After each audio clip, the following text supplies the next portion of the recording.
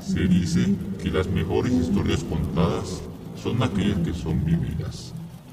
Algunas de esas historias pasan a ser leyendas o mitos, y bien, siempre traen consigo mucha fantasía. Bienvenidos sean a Mitosis, un podcast donde hablaremos de mitos y leyendas de flora y fauna. Trataremos de encontrar el origen y su relación con la especie que se describe, separando la fantasía de la verdad. ¿Qué tan cierto hay en escuchar el cante de un búho y morir? El pie grande yucateco, una planta capaz de asesinar a cualquier animal o humano simplemente con estar cerca unos segundos. Preparen sus mejores talismanes, mantengan los sentidos en alerta, las puertas cerradas y la mente abierta. Estas criaturas nos observan. ¿Qué tal a todos? Sean bienvenidos más a otro episodio de este podcast llamado Mitosis, un podcast en el cual cada semana estaremos tocando el tema de un mito o una leyenda que tenga como personaje principal a una planta o animal. El día de hoy tocaremos un tema, como siempre mencionamos, un tema oscuro, un tema raro. Y qué mejor para contar un tema raro que tipos raros, ¿no? ¿Cómo te encuentras hoy, Leo? Hola gente, ¿qué tal? Pues todo bien, todo tranquilo. Aquí otra nochecita, tardecita con ustedes. Todo bien, Osmar. Qué perfecto, hoy sí estás de buen humor. No mencionas nada de la pandemia, qué bueno. Y ahora, José, ¿cómo te encuentras hoy? Adolorido. Ok. Sí, no Ok. sé, el cuerpo lo siento mal, lo siento spameado. Oh, rayos, esperemos que no sea el cobicho. No, todo bien, más Sí. bien necesito un poco de ejercicio en mi vida. Entonces no fue nada salvaje el viernes en la noche, ¿verdad? No, totalmente nada Entonces salvaje. cuando dices No. que estás mojado es Bueno, de sudor, ¿no? pues estuve practicando un poco de arte en ciertas partes. Hice un par de estudios con sombras y también avancé en un juego en el que estaba teniéndole mucha intención desde hace como 2 meses, pero no había puesto nada por el tiempo, pero pues estuvo bien, pero no creo que lo puedas considerar salvaje. Ok. Pero bueno, creo que empezamos directo ya con el tema. El tema, como les menciono, es un poco raro. ¿Por qué? Porque la merita el críptido que vamos a ver hoy. Creo, a mi punto de vista, que es el más bizarro y el más raro que vamos a tocar en esta temporada. Verán, el Ekchapat es una criatura horripilante que pertenece a la mitología de la cosmogonía maya popular. El chapat. Ekchapat. Eka. Chapat. Chapat. No lo conozco para nada. Chapata. Chapat. Su nombre significa el 100 pies negro, por derivarse de los vocablos mayas de Ek, que significa negro, y Chapat, 100 pies. Pero comúnmente se le conoce como el señor Escolopendra. Según la descripción de aquellos que afirman haberlo visto, lo describen como un gigantesco 100 pies de 7 cabezas humanas, y como su nomenclatura ya lo dejó entrever, tiene 100 patas, ¿no? En la descripción dice. Este monstruo merodea que es todo el inframundo maya y en las profundidades de todo el monte de Yucatán. Y bueno, más que nada la península de Yucatán. Pero, O sea, antes de avanzar le conocen como el señor Escolopendra. Popularmente, sí. Ok. Es algo curioso, ya que Escolopendra es un género, ¿no? Es algo, o sea, digo, es una palabra científica, por así decir. Me pareció curioso que se refieran sí. a él ya con el nombre que debe ser, ¿no? De hecho, es lo que vamos a ver, que para los que no saben qué es un escolopendra, los escolopendromorfos, que prácticamente viene siendo del orden Escolopendromorpha, son un orden de miriápodos quilópodos. ¿Te acuerdas qué es eso, Leo? Quilópodos. Recuerdo que es algo relativo a las patas, pero la palabra kilo no me acuerdo qué significa en la declinación. Porque podo es pata, pues es relativo. Exactamente. El nombre que reciben de los quilópodos es debido a la mandíbula que estos presentan. Entonces, de aquí viene el nombre de que sean referidos como tal. Este orden incluye las escolopendras y otros números de especies conocidas vulgarmente como 100 pies. En total se reconocen 34 géneros con unas 700 especies. Los quilópodos pertenecen prácticamente aquí lo vamos a separar, ¿no? Es lo que te decía antes. Y referiste muy bien. De kilo, que significa labio, y podos, o pie o pata. Entonces lo que te decía, ¿no? Por la mandíbula que tienen, pues deriva de ahí el nombre, pues, del orden. Son similares a los litobiomorfos, también conocidos como 100 pies, de los cuales se diferencian por poseer de 21 a 23 pares de patas, no 100. Entonces nos han mentido como siempre nos mienten. Pero ¿a qué se debe la distinción? Yo creo que más que nada fueron varias personas o una persona que dijo, tengo hueva de contar todos sus pies. De hecho, yo igual me imagino que algo así. Claro, algo claro, así pero me refiero. O pasa como especie? el cuento de... No es cuento, pero la historia que dicen de que el diablo va contando los pelos de tu mascota, ¿no? En este caso de un gato, si no mal recuerdo, que el caso es de que un gato, un perro, no recuerdo. Un perro. Que si termina de contar los pelos de tu mascota te vas a morir. Entonces, pues al final se sacude, que pues, dependiendo de que si te quiero o no, se sacude y el diablo no puede pues contar todos los cabellos. Y pues en este caso del 100 pies puede ser que el cabrón que estaba contando las patitas, obviamente ese animal tiene una locomoción muy curiosa. Entonces pudo haber ahí la confusión de que iba a llegar al número 100 y se movía el animal. Entonces ya decía, pues ya la chingada, vamos a encerrarla al número 100, vamos a redondearlo. Puede ser, no se descarta nada, ¿no? No sabíamos cómo pensaban nuestros antepasados. Puede ser una de esas que mencionas. Como el resto de los quilópodos, en el primer segmento del tronco tienen un par de colmillos venenosos. Estos se le denominan forcípulas, que son el primer par de patas modificadas en dos grandes uñas asociadas a una glándula venenosa. Estas se usan tanto para defenderse como para capturar y paralizar a las presas, actuando como piezas vocales adicionales obviamente a la mandíbula. ¿Sabían de esto que posee veneno? Oh, sí. No solo me eso, pareció curioso.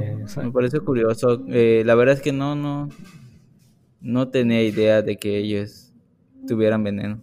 Y ahorita vamos a ver más adelante. Yo sabía que liberan ciertas toxinas de peste, ¿no? A la hora de como su método de defensa, pero que tuvieran veneno en sí, no tenía el dato.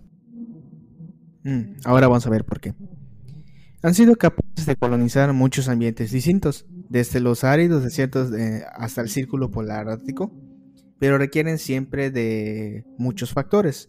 Los principales son los microclimas húmedos, debido a su alta tasa de pérdida de agua que tiene este individuo. En la reproducción de los quilópodos no interviene la cópula. Eso es algo curioso de que se me hizo importante mencionar, sino que el macho deposita un espermatóforo para que la hembra lo recoja. En ciertas especies los machos depositan en una tela y hacen un tipo de baile nupcial a la hembra para que ésta como que se anime y recoja lo que es esta bolsita. En otras el macho simplemente lo deja para que la hembra lo encuentre alguna vez. Va regando a sus hijos, como quien dice. ¿Para qué me voy a reproducir? Si le importa que él me reproduzca. como buen mexicano, vamos a dejar hijos por todos lados, a ver quién cae. Como trailero, un trailero. Como trailero. En zonas templadas, la puesta de huevo ocurre en primavera y verano, pero en las zonas tropicales y subtropicales parece que no existe una temporada o estacionalidad adecuada para que pues se reproduzcan, ¿no? Esto pues es obviamente en ese territorio, que a pesar de que dicen que es tropical, yo considero que es casi árido por el calorzote que hace. Sí. Aunque hay algunas especies que son tropicales, ¿no? Sí, no, si no tropicales, por lo menos de lugares húmedos. Sí, mayormente, como mencionamos, prefieren los microclimas húmedos. Entonces, muy bien sabemos que los trópicos son ideales para estos animales.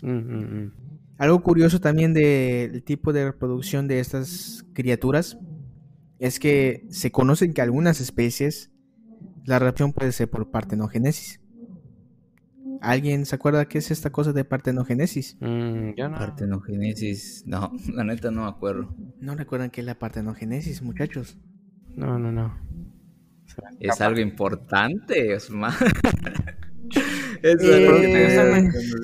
Es algo importante porque creo que es algo que topamos en la primaria, secundaria, no sé. Pero a simple vista o más fácil es que a través de una parte de una célula se pueda llegar a formar otro nuevo individuo. Ok, sí, ya. ¿Cómo decirlo? La regeneración, ¿no? Pero tanto. En esta parte forma completamente nuevo individuo. No tanto así, sino que necesita realmente ser unas células con funciones sexuales o para la reproducción, que de aquí no necesita prácticamente tener la otra parte, simplemente de esta puede generarse un nuevo individuo sin fecundarse prácticamente. Exactamente, se fecunda automáticamente. Ok, ya. Exactamente. Sí, exactamente. Pero también tiene sus desventajas, ¿no? En cuestiones de genéticamente, de diversidad genética. Exactamente. Sería como exactamente. Un cloncito, ¿no? Sería algo así como los de Monterrey que se cruzan entre primos. Un saludo para los de Monterrey. Si nos escuchan. Lo lamento. Se cree, todos lo sabemos, no pasa nada si se dice. Todos sabemos qué pasa. Un saludo para los de Nuevo León. Ponte bravo, ponte León, vas a decir. No. Un spot gratis para Nuevo León. Un spot para Nuevo León. Se alimentan de artrópodos terrestres como arañas, cucarachas, caracoles, grillos, saltamontes, mariposas, lombrices, escarabajos y también de pequeños mamíferos como son los ratones, murciélagos, incluso hasta de pequeñas lagartijas.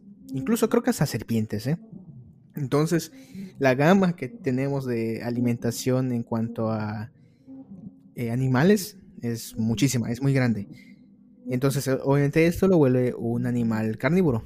Sí, porque en estas especies sí hay, bueno, aquí en nuestro estado, ¿no? Pero me imagino que en las selvas más densas, estamos hablando que será de el Amazonas, tal vez la Lacandona, habrá estos miriápodos muy grandes, ¿no? Que pueden comer muchas cosas. Sí, de hecho, creo que en Europa existe uno que se le llama la escolopendra gigante. No sé cuánto miden, no sé el dato. Sin embargo, pues tiene su nombre de gigante. Me imagino que está grande, ¿no? Porque como se llama gigante, pues, debe estar enorme. Las presas capturadas por el último par de patas, o sea, las como podría llamarse verdaderas, ¿no, Leo? Algo así, me acuerdo, algo de entomología, no sé si estoy mal. En este caso de los miriápodos, pues sí es que son las patas verdaderas. No creo que no tiene pseudopatas. No creo, sí tienen razón. Estas están provistas de fuertes espinas y unas uñas, por lo cual puede agarrar la presa. Después de eso, girando su cuerpo, clavan la forcípula, es decir, las antenitas que tienen como donde está el veneno, que inyectan el veneno para que las paraliza de inmediato y las mata posteriormente. Okay, entonces el veneno no lo tiene en la mandíbula, lo tiene en las antenas. Es que son esas cositas como palpo que se llaman forcípulas. Entonces, como que parece en parte de la mandíbula. Ok. Pero parecen igual como que sus antenas. Entonces, esas, lo vas a ver en una imagen. Vamos a poner una imagen aquí en YouTube. para lo que voy a vean a ver lo que nos porque, metemos. porque yo, pues, yo tengo No, que ver mi vamos a poner una contenido. imagen mental. Yo soy uno de esos, de esas 2 reproducciones que salen en YouTube. De los que no nos dicen, no, chavo, esto no puede ser. El veneno contiene histamina, acetilcolina, proteínas que actúan como toxinas y varias enzimas.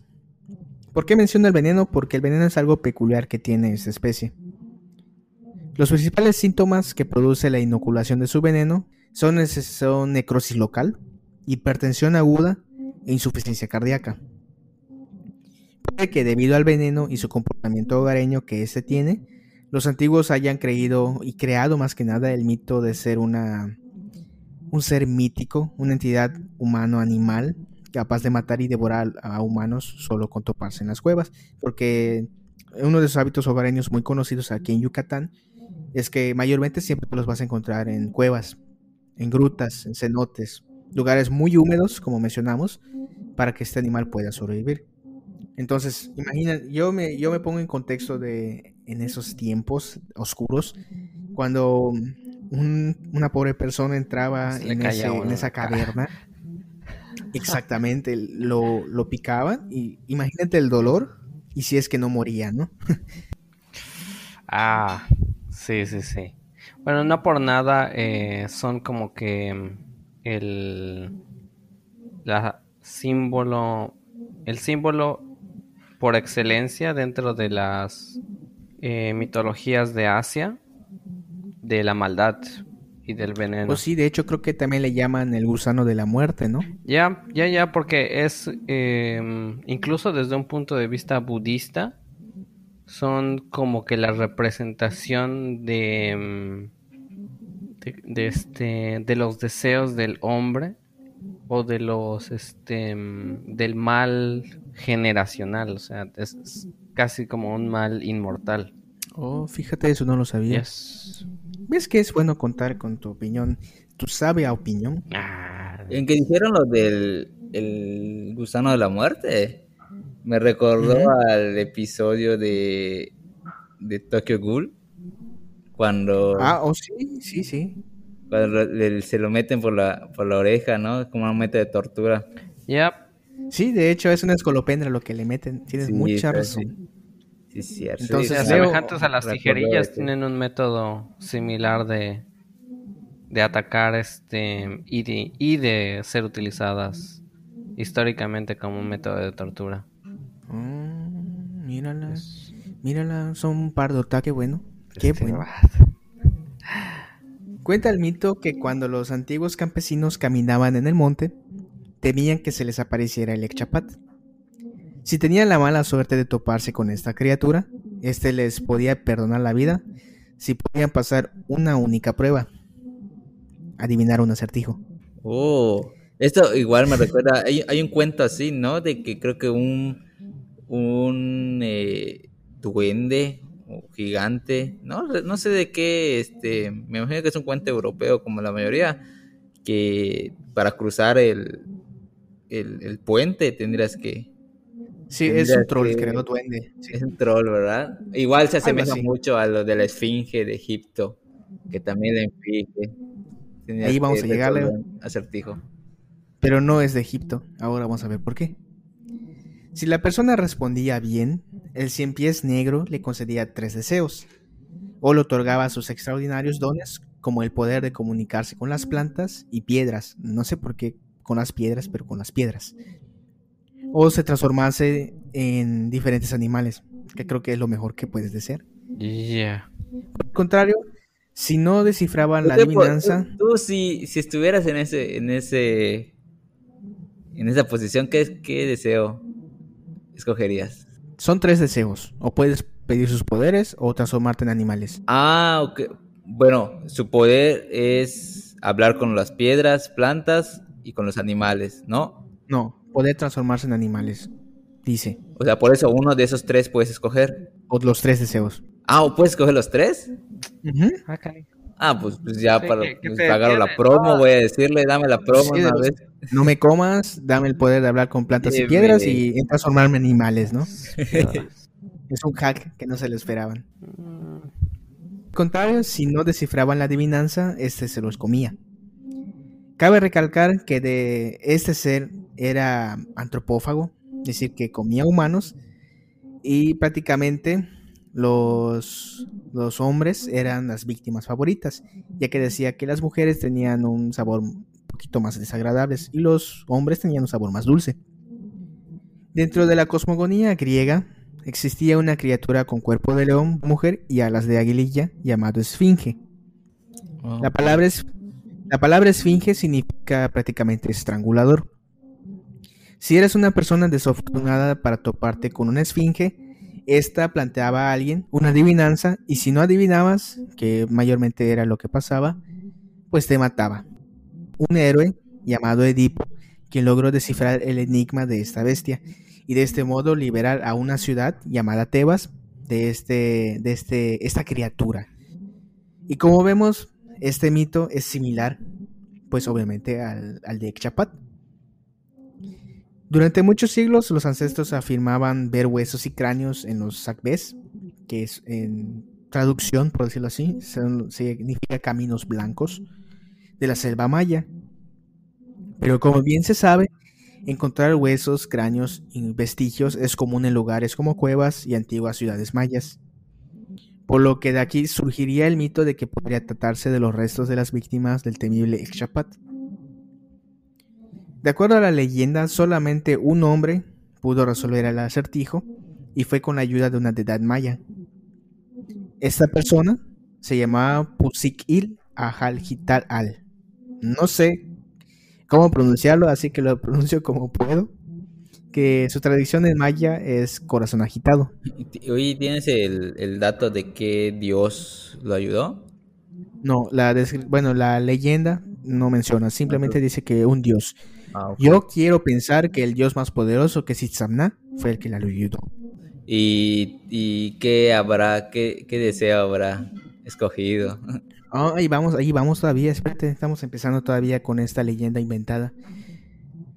Residía muy cerca del pueblo conocido actualmente como Valladolid. Un día decidió dar una caminata en el monte. Afortunadamente su tranquila caminata se tornó muy oscura cuando se le apareció el Exchapat. Luego del justificado susto, obviamente al toparte con esto, y tras después entrar en calma de algún modo, Exchapat le recitó un acertijo imposible de resolver. Pero como mencionamos, con la ayuda de una deidad maya, el hombre resolverá el acertijo de Exchapat. El demonio escolora, que estaba acostumbrado a siempre ganar, se sorprendió de que el humano haya resuelto su acertijo. Entonces la criatura le otorgó los mismos dones que poseía para que fuera otro guardián de la selva. Entonces a ese ni siquiera le preguntó qué quiere, simplemente pues, le metió sus dones. Poder, no tengo tiempo para esto. Sí, ya, chingada, toma. Sí, toma, ya, vete. Ahora no es el día, ¿estás contento?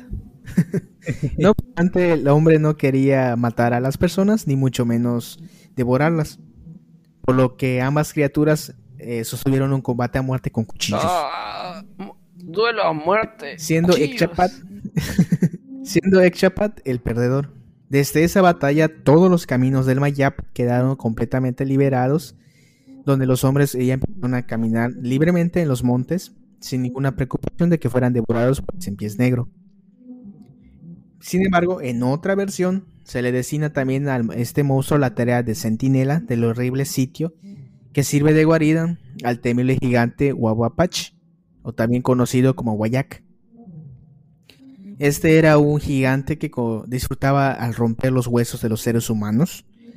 En la distancia aparentaba ser una persona común de tamaño normal, pero a medida que este se acercaba o tú te acercabas, su tamaño iba aumentando hasta alcanzar una altura colosal.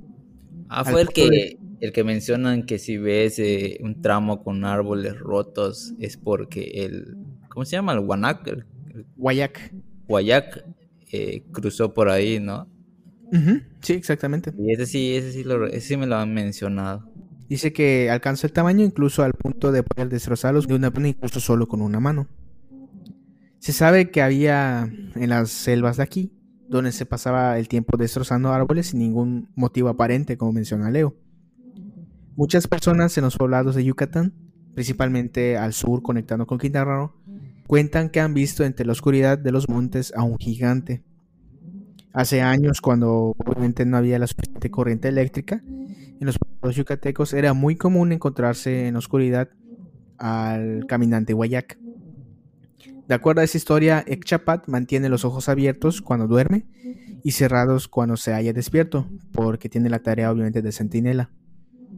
No sé por qué mencionan esto, pero bueno, lo decía Nomás, un dato la más. narración. Sí, un dato más nomás para, por si no estás bastante Sí, perturbado con su descripción, para que sepas que cuando duerme están abiertos sus ojos y cuando está Ya, despierto bien. está cerrado. Como hemos visto ya en episodios atrás de esa temporada, muchas de las veces cuando algo no se podía explicar, ese se le atribuía a la acción de alguna deidad. En el caso de este monstruo Ecchapat, que sea así. Por ejemplo, tenemos que su veneno, la forma igual que esta se describe, o sea, de la escolopendra en sí, los hábitos hogareños que se tiene en habitar en cuevas y cenotes y todo lo demás, sea propenso a que ese tipo de mitos sean formados al juntarse todo. Igual, si le sumamos a la información que se tiene sobre estas especies, hacen que aún en nuestros días sea considerada como una criatura temible y mítica. Incluso estamos en 2021, hace apenas unos 3 años se empezó a estudiar ya el componente del veneno de este animal. Es decir, que si te picaba, por desgracia, simplemente te trataban solo los síntomas y tenías que aguantar a ver que te mejoras, porque no existe Estás un con la antídoto. Virgen, hijo. Y a ver qué pasa. No vas a ponerte esto y a ver si te curas solo. Sí, prácticamente es así. De hecho, se ha descubierto los componentes y se está desarrollando un posible antídoto. No existe uno hasta la actualidad. Oye, entonces el veneno de esas especies sí nos puede causar, pues, algo grave a nosotros. Pues ahora sí que como dicen, ¿no? Depende del humano, prácticamente, Ahí de la vamos a ver, persona. Leo. Porque vemos que en las principales síntomas que causa el veneno de este escolopendra está más que nada afectar el ritmo cardíaco y la presión arterial. Entonces, si es una persona que tiene afecciones en el corazón o afecciones de la presión, obviamente el veneno o le mejora el corazón y la presión o termina Ruleta conociendo rusa a de Michael Jackson. naturaleza. Entonces, pues bueno, puede ser que de aquí de este veneno igual surjan nuevos medicamentos, como sucede en el caso de la Botro, que igual tiene un componente similar en su veneno que afecta a lo que es la circulación, y de aquí sale el conocido medicamento Captropil.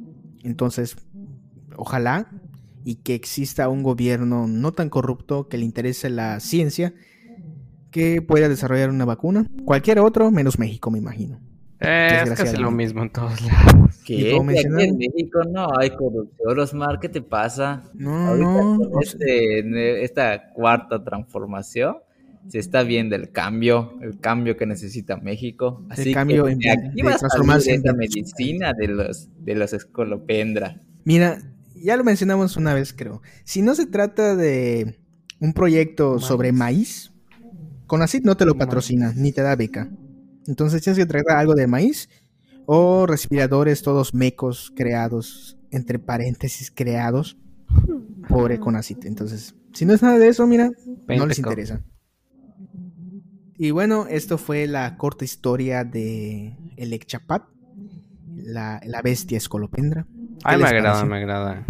También, para poner un poco de data al respecto, y poner también algo de esto relacionado con Asia. Existe también un tipo dentro de los de la mitología ritualística que se llama el Kodoku, o lo que es la vasija Kodoku. del mal eterno. Es un tipo A ver, explica. de ritual que es tabú incluso dentro de lo que era las prácticas de magia en ese entonces, o de la supuesta tipo de magia en ese entonces, en donde en una vasija de gran tamaño colocabas muchos animales, muchos insectos conocidos por su veneno. Lo más comunes eran serpientes, escorpiones y 100 pies o 1000 pies, dependiendo de lo que se encontrara.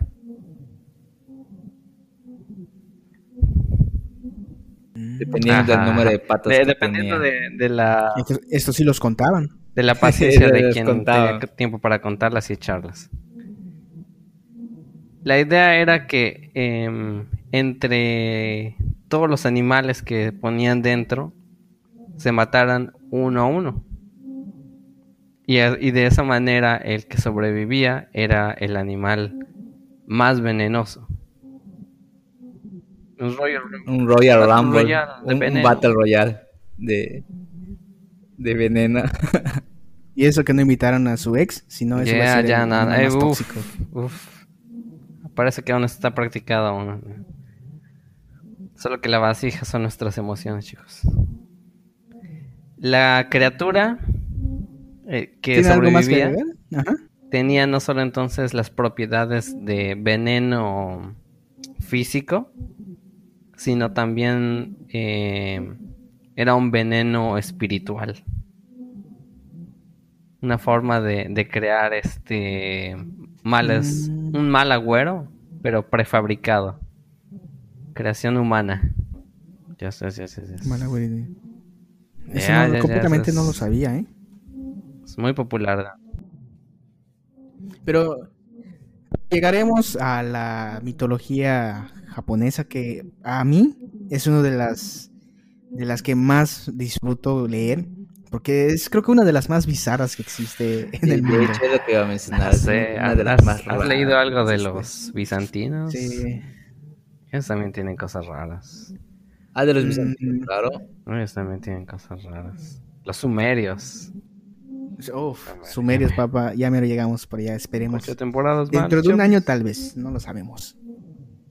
Pero bueno, eso fue en sí este capítulo. No sé si tienen algo más que agregar antes de despedirnos. Nada, gracias Pues- otra vez por traernos esta gran narración.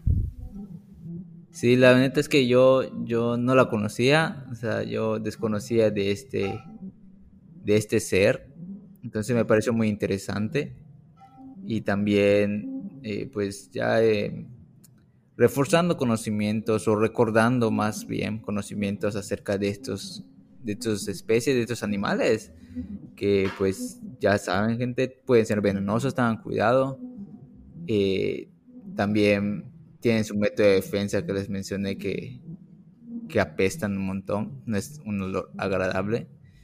Y pues espero que les haya gustado, ¿no? O sea, que hayan disfrutado este episodio. ¿Algo que quieres decir, José? Nada, aquí disfrutando un poco de un animal más que puede matarme. Eso siempre está bien. Y eso que no estamos en Australia. Oh, no. Uf, ahí sí todo O en todo te mata. Veracruz. O en Oaxaca. Bueno, ahí son los maestros. Sí. Oaxaca y Veracruz son los... nuestra Australia mexicana. Pero bueno, amigos, gracias por escuchar. Recuerden que pueden seguirnos a través de nuestras redes. Nos encuentran como Bioculta y en Twitter nos encuentran a través como Bioculta2. Escúchenos en YouTube, síganos, por favor. Se los pedimos mucho que nos sigan. Estos episodios salen cada martes a la 1 de la madrugada. Entonces, denle suscribirse para no perderse ningún episodio. Sin más por el momento, me despido y nos escuchamos en la siguiente. Gracias. Bye bye. Hasta luego.